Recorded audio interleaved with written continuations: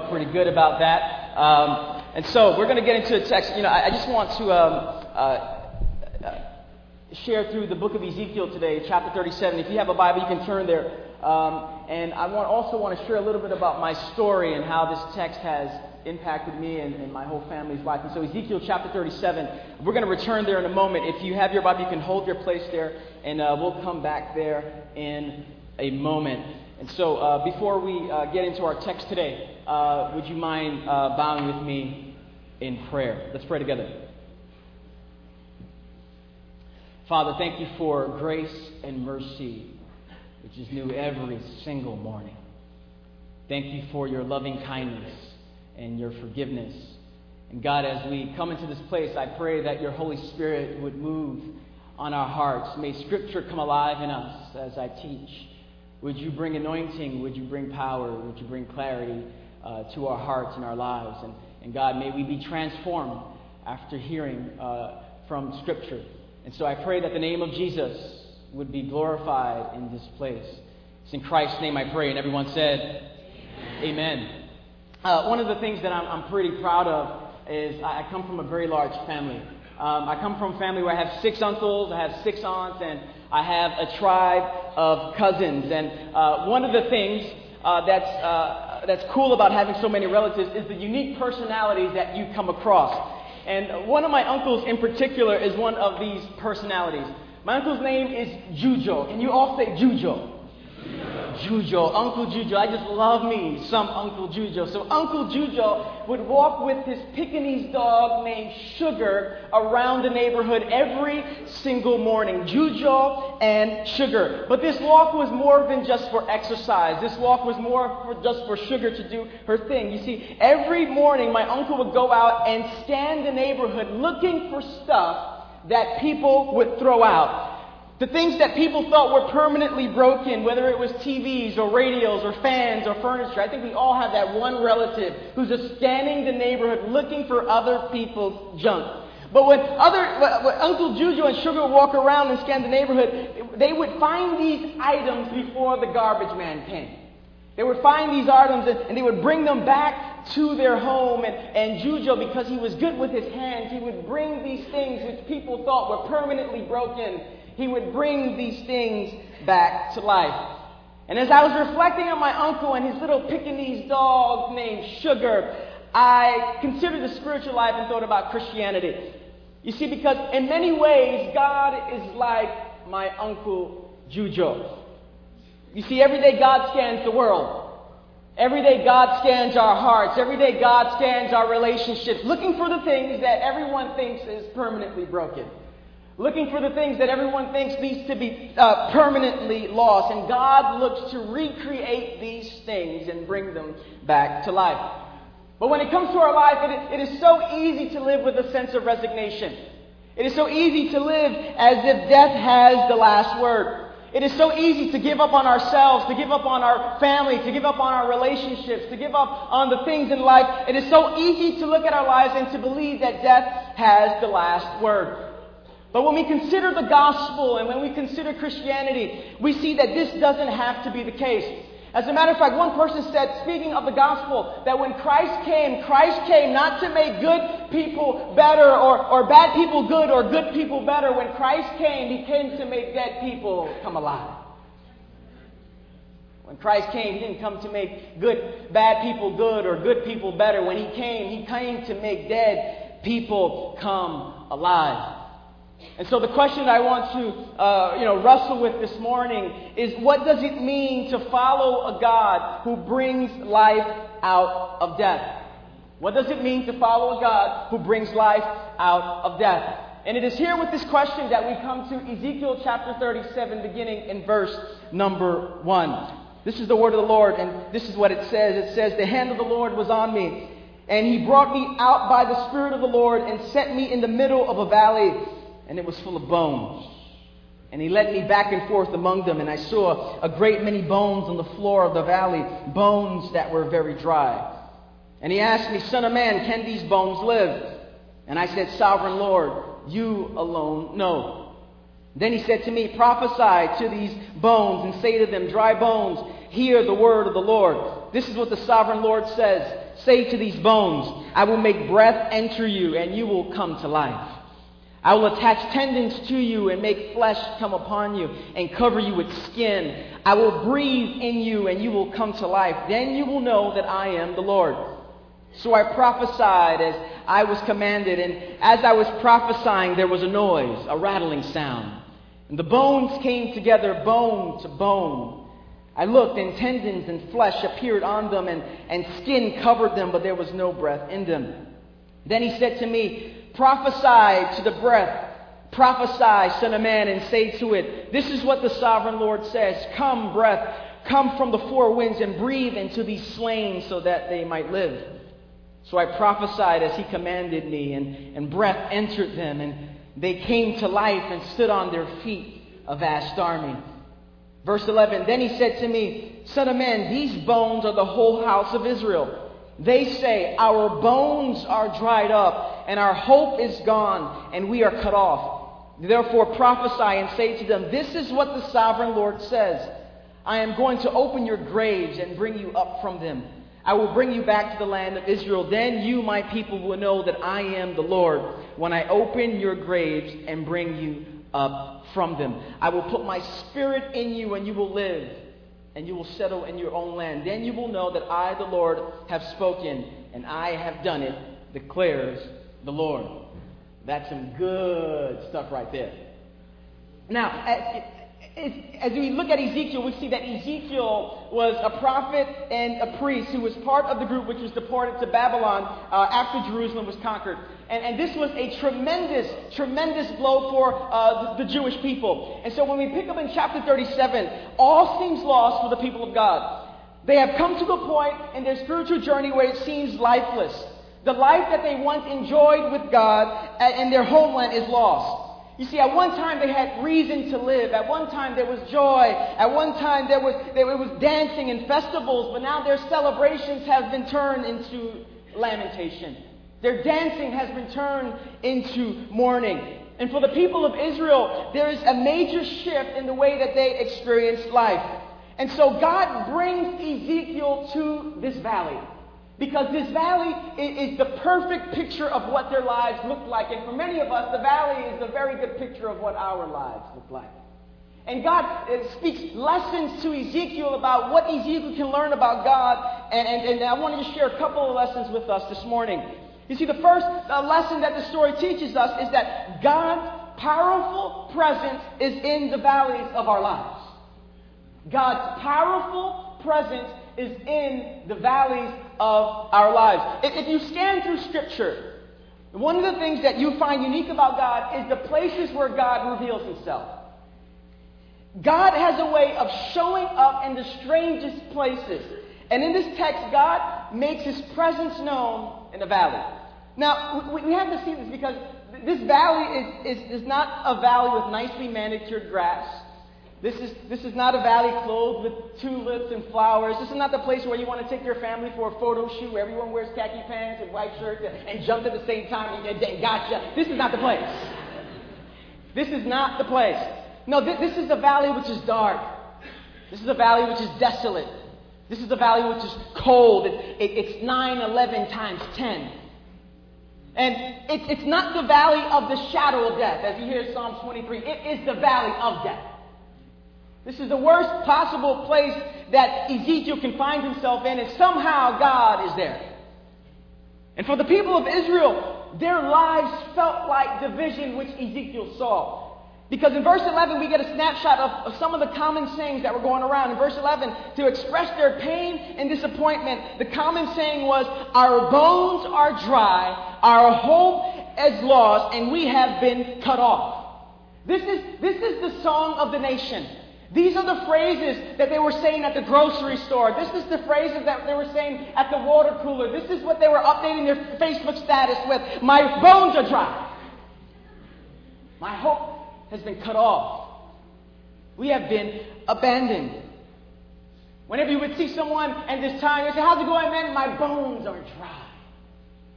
Have you ever felt dry before? My hope is gone.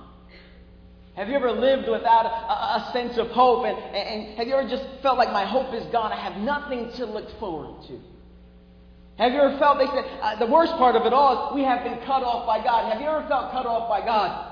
That everyone's being blessed and everyone's prayers are being answered except yours. Everyone has a girlfriend except you. Everyone is feeling great but you. Everyone's parents are wonderful. No one's dishes get dirty. No one's kids are crazy except your family. Have you ever felt that God just cut you off? That you're alone and broken in isolation from God. And as we look at our lives, many of us have our own valleys of dry bones. We have our circumstances and relationships and life situations that leave us broken and falling apart. We have families, in this room, we have families that have been shattered by betrayal and abuse and addiction and adultery.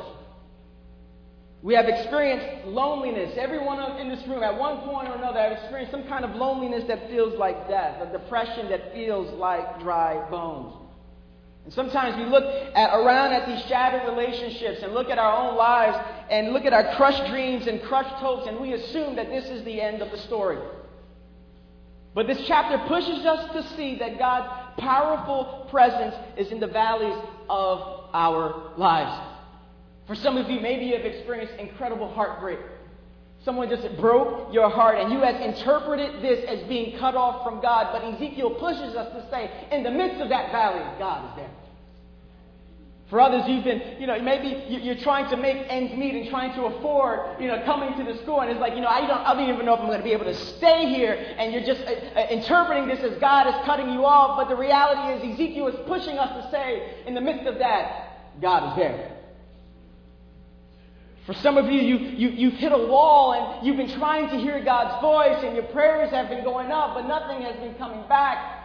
And you're wondering, has God cut me off? And Ezekiel is pushing us to say, in the midst of that, God is there. All these things which have left us angry and bitter and resentful at ourselves and at people, and Ezekiel is pushing us to say, in those dark and desolate places, somehow the mysterious presence of God is there. And this is why we gather at chapel, and this is why we gather on Sundays at church. We don't gather just to connect with people, but we gather to be reminded that in the deep, dark places of our lives, somehow, some way, God is present in there. In your sick body, somehow, God is present there. Your parents got a divorce, and in some inexplicable way, God's powerful presence is there. The lowest moments of our lives. And what Scripture over and over is trying to get us to see is trying to get us to see God's powerful presence in the worst of our situations. And most of the time in Scripture, people are just missing God's presence like we do. This story in Genesis 28 where this guy named Jacob, and Jacob had a brother named Esau, and Jacob's always tricking his brother. And there was a time where Isaac the father had a blessing for them. And Jacob made believe that he was Esau and received the blessing of his father. And a few moments later, Esau walked in looking for the blessing, and the father said, "No, I ran out of blessings. I don't have any more blessings for you." And at that point, Esau was enraged, so much so that their mother went to Jacob and said, "Your brother is comforting himself with the idea of killing you." I mean, that's really bad. I talk about dysfunction. Your brother is comforting himself, consoling himself with the idea of killing you. And so Jacob leaves, and he's isolated, he's alone. And there comes a point where he receives Genesis 28, Jacob's ladder. There's an incredible vision of God. And Jacob realizes when he wakes up from the vision, he says one of the most profound verses in all the Bible. He said, after incredible visions and incredible dreams, Jacob said, "God was here, and I didn't even know it." God was here, and I didn't even know it. And for many of us, we're missing out on the powerful presence of God because we have interpreted our situations as God being absent from us. But in reality, in a mysterious kind of way, God's powerful presence is there. In the low moments of our lives, God is there. And this is why, for me, I always talk about contemplative spirituality. Contemplative spirituality is really just slowing down our lives to be present with God and ourselves and others. And to be contemplative is to slow down our lives so that we can pick up the movements of the Spirit of God in our lives. Even when everything seems desolate, even when everything seems broken, God somehow is there. But Ezekiel doesn't stop there. There's one more thing that Ezekiel teaches us through this passage. And it is in this text, the lesson that we have is that it is God's powerful presence that brings resurrection. Not just God's powerful presence is there, but it is God's powerful presence which brings resurrection. Because God is in this valley. Resurrection is possible. What seemed like it was permanently finished, God brings to newness of life. Now, at this point, remember, the land is conquered. Families have been separated. Women have been raped. Children have been killed. And one would think that this is the last chapter in the history of the people of Israel.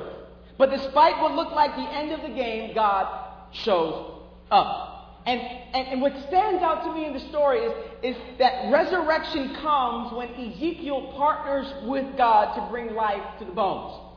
Now, God tells Ezekiel to walk back and forth among the bones. And then he asks the prophet a question. He goes, can these bones live? And then God tells him to prophesy to the bones. Now, we've got to get clear on something. In high school, I failed biology, I failed science, I failed chemistry. I mean, it was not a good thing for me to go to high school. But one thing, so I'm not an expert at all when it comes to human anatomy at all. I'm not the best person to talk to. But it is a well-known anatomical fact, okay? That although ears have bones, bones do not have ears. I know we're treading deep waters here, okay, so stay with me. Although ears have many bones, bones don't have ears. To preach to bones is more futile than preaching to the deaf. Now, if the valley was slain with it was filled with recently slain corpses, and I would have a lot of faith to say, okay, yeah, I still see the ears, God, you can do it. But God tells him to prophesy to a valley of dry, scattered, desolate bones. In other words, he invites Ezekiel to collaborate with him to bring life to a place that cannot get any worse. And through this act, God is trying to get Ezekiel to see the potential in these bones. For many of us, we look at our lives and we see no potential at all. But God sees an incredible amount of potential. And while Ezekiel sees scattered, lifeless bones, God sees an army. When everyone else has given up on, God sees potential. And it's interesting, I came across a New York Times article some time ago that covered a documentary on a prison in Louisiana. And the prison is called Angola Prison. And it's the largest state maximum capacity prison in the United States. It sits on 1,800 acres of land, which, to give you perspective, this is larger than Manhattan, okay? This is their prison, larger than Manhattan. And the place has been labeled the bloodiest prison in America. The average sentence is 88 years, okay? 88 years, this is the average sentence. And the average, 90% of the inmates will die in the prison. And so for many years, this prison was the valley of dry bones. And then there was a man named Warden Kane, a warden who was a Christian man, and he started exercising just incredible love and discipline towards these inmates. And although it was filled with men who had done incredibly horrible things, the warden decided that he was going to treat these men with dignity.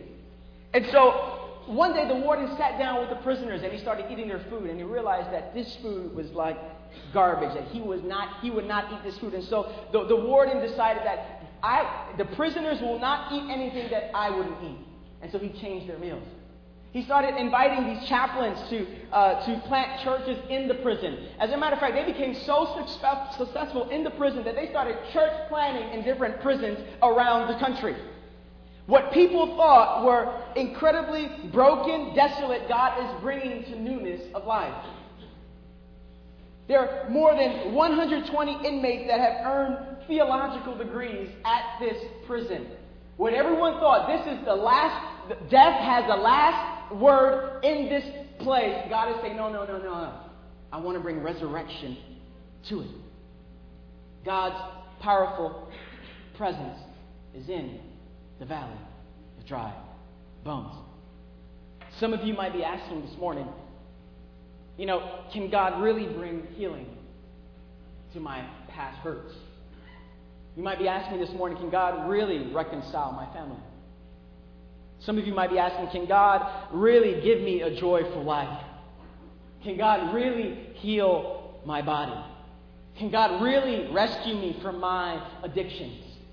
And some of you might be in a place of despair, and God sees incredible potential in you, and God wants to breathe new life into you. Now, this text here is very significant for my own personal history and my family history. You see, I didn't grow up in a Christian home. I actually grew up in pretty far from that. My father was quite skeptical of the church. He was a weekend alcoholic, and he was just skeptical and didn't trust any kind of pastors at all. And so he wouldn't go to church whatsoever. My mother was more of the moralist, though, because she didn't drink and she didn't do drugs and she didn't hang out. She didn't think that she had a need for God or for church. And so they wouldn't go to church, but every now and then they would send me to church. And they would send me to church with my aunt or my grandmother. And I don't think they were sending me to church because they wanted me to get spiritual disciplines or meet Jesus. I used to go to this storefront Spanish Pentecostal church. We had 4 or 5 hour services. I think she just wanted a break. And so she would just send me, over and over. Go to that church. Yeah, that one. The one with 4 or 5 hours. That's the one you should go to. I need a break.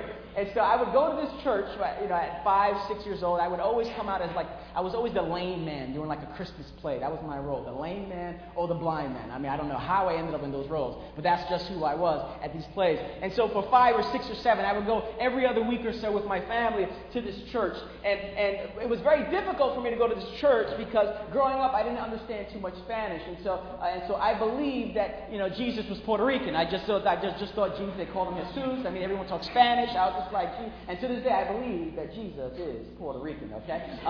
And I just, that's all I got from it, that Jesus was Puerto Rican. And so I by the time I was about 12 years old, I said, I really don't want to go back to church. And my parents said, you don't have to go anymore. This is fine. So at that point, it was like salvation came to me. It's like, no more church, this is awesome. Okay, no more church at all. And so at 12 years old, I stopped going to church. And by 17 years old, I found myself back in the church somehow. I just happened to be dating a pastor's daughter at 17 years old. And I would tell you, that will get you back into the church. The pastor's father said, the girl's father said, the only way that you can date my daughter is if you come to church. And so it's just like, oh, this is horrible, this is terrible.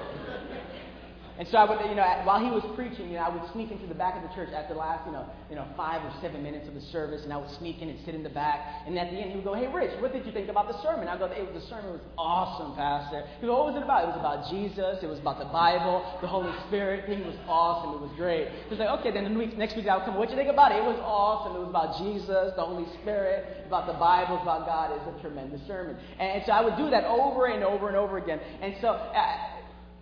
However, this relationship, this teenage relationship, was pretty dysfunctional. I grew up in my home where there was just dysfunctional relationships everywhere. And even though my girlfriend's parents were in church and leadership, their home was dysfunctional as well. And so we just replicated what we saw. And so as teenage, 17, 18, 19 years old, I'm in this relationship. I'm investing everything into this relationship. My heart, my soul, my $20 bank account. I'm just really investing everything into this relationship. And it came to a point where this relationship was just broken. And it was just one of those where I'm just in it for 3 years. Teenage years, that's got to be 15 years. I'm in this for 3 years and investing everything and just broken. And one day on a Sunday, I was walking home because this relationship had ended, and I'm just just nobody knows. One of those singing one of those songs here, and I get home all messed. I just want to cry. I just want to go home. And I walk into home and I see my father, and he's coming off of a hangover. And he's watching, a football game, and he's just sitting down. My mother's cooking in the kitchen, And so I walk in, and the house is it's empty, and it's just weird. So I go, where's my brother Jason? Where's my sister Laura? Where Michelle, Melissa? Where's everyone? It says, oh, they're in church, which is pretty foreign. It's like, no one goes to church in my family, so it's like, this is weird. Why are my siblings at church?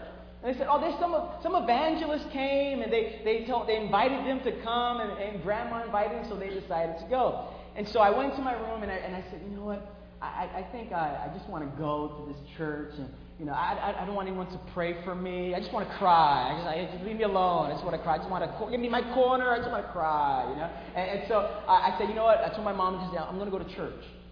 And they said, okay, go. So I got up, and the church was right around the corner, a little small Pentecostal storefront church, the same church I was the lame man in, the same church I was the blind man in. I went right back into that church.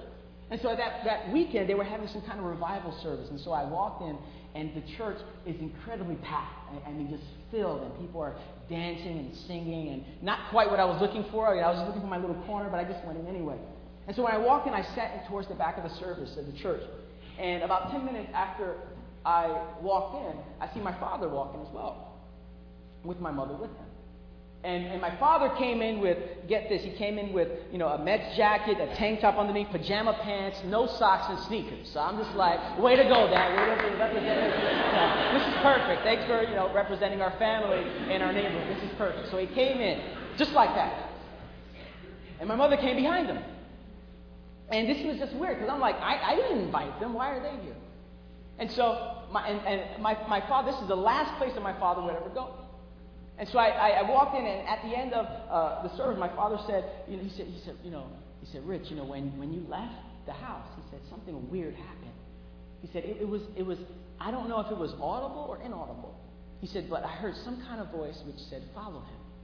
And he said, so I just thought, that's either following God or following Rich. He's on the way to see God, so I just followed Rich. And so he went with my mother to go to this church. And while we went into the church and this incredible revival going on, the preacher gets up to preach, and he starts to preach on Ezekiel 37. And he starts preaching about the valley of dry bones. And he starts preaching with incredible passion. And he starts preaching, and he starts saying, some of your lives, you're like just the valley of dry bones. Your family is like the valley. You feel dry, you feel hopeless, you feel desolate. You don't think that there's any hope for tomorrow. And he just started preaching and preaching. And then towards the end of the service, he made an invitation. And he said, anyone who wants the living God to breathe his life into their dry bones in the person of Jesus, why don't you just come forward? And so one by one, my brother receives, and he's like, I just want to receive this breath that God offers. So my brother goes up, and my sister goes up, and my twin little sisters, they go up as well. Then I respond to this invitation. And then my father responds to this invitation. And then my mother responds to this invitation. And then my aunt responds to this invitation. And then my uncle responds to this invitation. And then my cousin responds to this invitation. And then my cousin's sister responds to this invitation. And then my other cousin responds to this invitation. And so on this Sunday evening, in a small storefront church in East New York, Brooklyn, about 15 of my family members respond to the invitation to receive the breath of God. And this is about 12 years ago. And I want to tell you that everything is not perfect. Everything is not but God has revolutionized. This is the last place I ever thought. I was supposed to be a rapper, y'all. This is the last place. This is the last place I ever thought I would be. And yet God decides to breathe new life into the valleys which seem broken, dry, hopeless, and desolate. And this is the central message of Christianity. The central message of Christianity is that God has come in the person of Jesus to breathe new life into us. Not to make bad people good or good people better, but to make dead people come alive. And for us, what I want to do is I want to reflect on a question for a moment. Let me put the question up here. Where's your valley of dry bones this morning? Where's that valley? For some of you, your valley is just your addictions. You come in this place, in this room, and you just have addictions. And you just don't think you'll ever escape these addictions. And God wants to breathe new life into you. For some of you, it's your depression. And you've come to this place, and just all of life, on the outside, you're smiling. On the outside, you've got joy, but you know that you feel like your life is the valley of dry bones. For some of you, it's just your family. Your family is dysfunction. Your family, there's just a lot of conflict, and it just feels like the valley of dry bones. But God wants to breathe life into your family. He wants to breathe life into your own heart. He wants to breathe life to those places where you have given up on. And so what I want to do for the next minute or so, I just want to take a minute. Maybe you want to journal this down. Maybe you just want to be in the presence of God and allow the Holy Spirit to just zero in into that area. But I just want to pause for a minute. And then I'm just going to pray and dismiss us here. And if some of you want prayer, I mean, I'll be here to pray, and I'll be here on the campus as well if you want to talk. But I just want, let's just cultivate silence. God speaks tremendously to us in silence. And so let us bow together for about a minute as we reflect on where is your valley of dry bones. And would you receive God's invitation for Him to breathe life into it? Let's pause for a moment.